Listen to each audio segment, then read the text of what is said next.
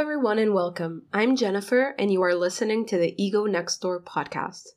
Today, we will be looking at real-life examples of narcissists in action and how their behavior relates to the manipulation tactics discussed on the last episode, and getting down to terms such as scapegoat, enabler, and flying monkeys.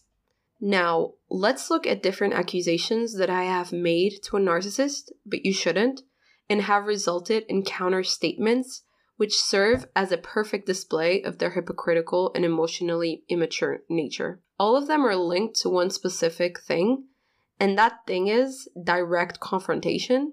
In other words, calling a narcissist out on their bullshit. So brace yourselves, here we go. You tell a narcissist they are selfish, the likely response will be, "I'm selfish because I care about you. Everything I do is thinking about you. I'm not selfish, you're just ungrateful, because you can't see that what I'm doing is for your good too." Then you'll hear something along the lines of, "All I've ever done is think about other people. I never put myself first, and this is what I get. Great, you're just like the rest of them." You tell a narcissist that they are attention-seeking or they always make things about them, you're in for trouble. They'll make you feel bad for accusing them by brushing it off with things like, "What's the problem with wanting recognition for my success?" Or, "I can't believe you would accuse me of that. How dare you?" You tell a narcissist they never listen, prepare to be insulted. "Yeah, I listen, but what you say is boring. You have got nothing new to say. It's repetitive and annoying to hear you." You tell a narcissist they always think they're right or that they never apologize, you are signing up for a workshop. They will be eager to present you with a PowerPoint of all the little times they provided you with basic knowledge, and somehow at the time you missed it, so that can only mean that they are usually right and you should start trusting them more than you trust yourself. They will also be sure to guilt you, and give it enough time, you will find yourself apologizing for things you didn't even do or say. You tell a narcissist that they need help, they will tell you that it's everyone else who has a problem. Bonus points if you are already in therapy.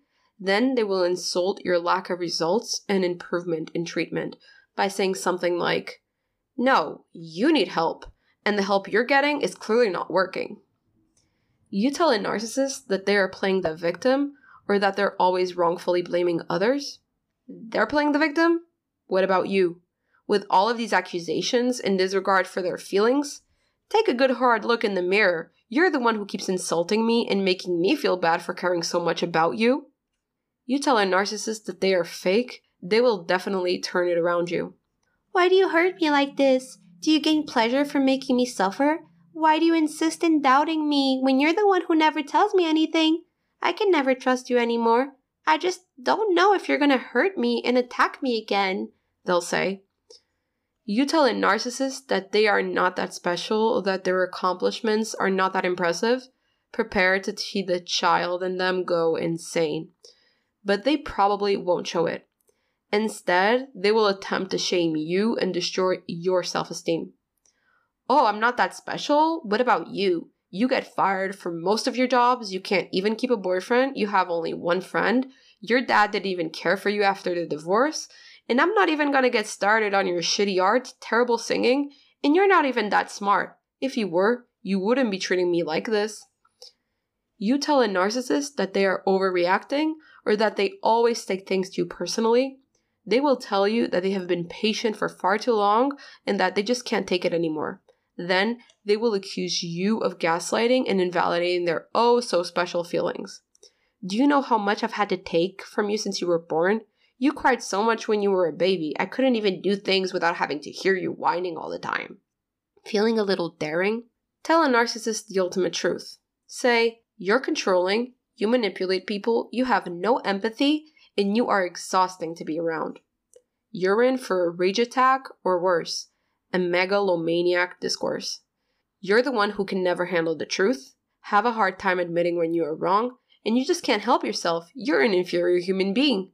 They've gone through a lot in their lifetime. They've lived through so many things. They are so experienced in the art of living and being intelligent that something must be very wrong with you if you cannot see that you're the one who is ungrateful because they're sharing their wisdom and you dare to question them.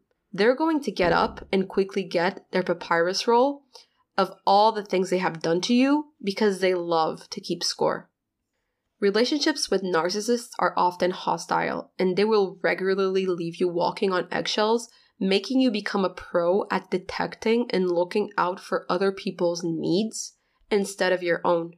The examples I gave here are directly from specific things that I heard for pretty much 30 years until deciding to go no contact.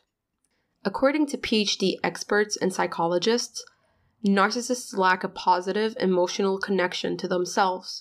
Due to their underdeveloped sense of self and lacking internal resources, they constantly require validation from others to cope. When a narcissist feels hurt or has their feelings of superiority questioned, they may respond by devaluing the person they believe to be the cause of their harm.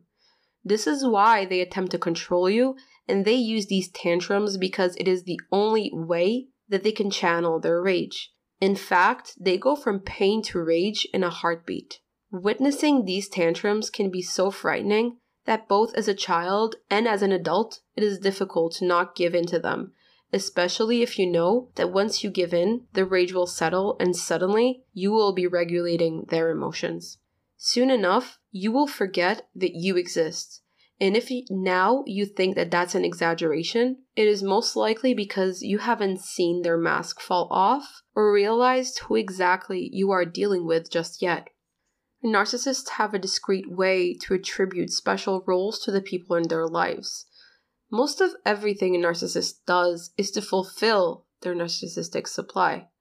Narcissistic supply is a mental addiction in which the narcissist seeks never-ending special treatment, admiration, priority, or validation to satisfy their feelings of entitlement and self-centeredness. First and foremost, they rely on enablers. Enablers often end up facilitating the abuse or becoming abusers themselves. Enablers often worship the narcissist and provide the narcissist with the supply they need to receive the attention they casually crave. They can be quite ignorant and in denial because deep down, they also get a hit from the approval of the narcissist. Then we have the flying monkeys. The term flying monkey comes from The Wizard of Oz. This term was coined because in the film, the Wicked Witch commands the monkeys to do her dirty work, terrorizing Dorothy and her dog. People end up being flying monkeys because they believe in the lies narcissists feed them, or because they are too weak-minded. Flying monkeys don't want to end up being the scapegoat. So if they have hints of truth, instead of potentially fighting a narcissist, they become part of their fan club. This ends up being very convenient to them, especially since, as a flying monkey, they will have the narcissist's temporary respect and attention. However, if the narcissist loses their scapegoat or enabler, they will most likely convert flying monkeys into a scapegoat. If the flying monkey realizes this and falls from grace, they might reach out to apologize to the scapegoat who left. However, more often than not, the relationship will be too strained to patch things up again. Now, if you are listening to this, chances are you or someone close to you is a scapegoat. The scapegoat usually has a gentle personality and is kind, and unlike common misconception, can actually be quite talented and intelligent. Narcissists don't always go for the weak because they are easier to manipulate. Narcissists' preferred target are those with traits and characteristics they admire because they believe it will rub off on them and give them the spotlight that they crave so much. Funnily enough, once the scapegoat has been chosen, they will be used as a means to deflect attention from the real conflict and embody the rejected parts of the narcissist's ego. Scapegoats are often the ones who make the first move to forgive or apologize. Scapegoats have often been ignored, dismissed, discredited, or shamed, told they cannot do anything right, and blamed for being the problematic one. Their vulnerabilities have been picked on and magnified, which makes them isolate from others and feel unloved and unlovable. But what can a potential scapegoat do to avoid becoming the scapegoat? Or if already one, how can a scapegoat release itself from those chains and finally gain back control of themselves and of their own peace? On the next episode, along with more about my personal story, I will show you why I should never underestimate the power of narcissism. Thank you for listening to the Ego Next Door podcast. See you soon, and I hope you have a wonderful day. If you enjoyed today's episode and would like to hear more, don't forget to like and subscribe. And if you would like to access all our updates and free resources, make sure to follow us on our socials at Ego Next Door on Instagram and Twitter. The Ego Next Door podcast is presented solely for informational, educational, and entertainment purposes. The content here is not intended to serve as a substitute for the consultation, diagnosis, or medical treatment of a qualified healthcare provider. Reliance on any information provided here is at your own risk.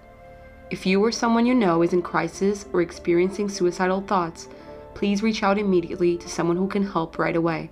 Call your national emergency services or go to the nearest hospital.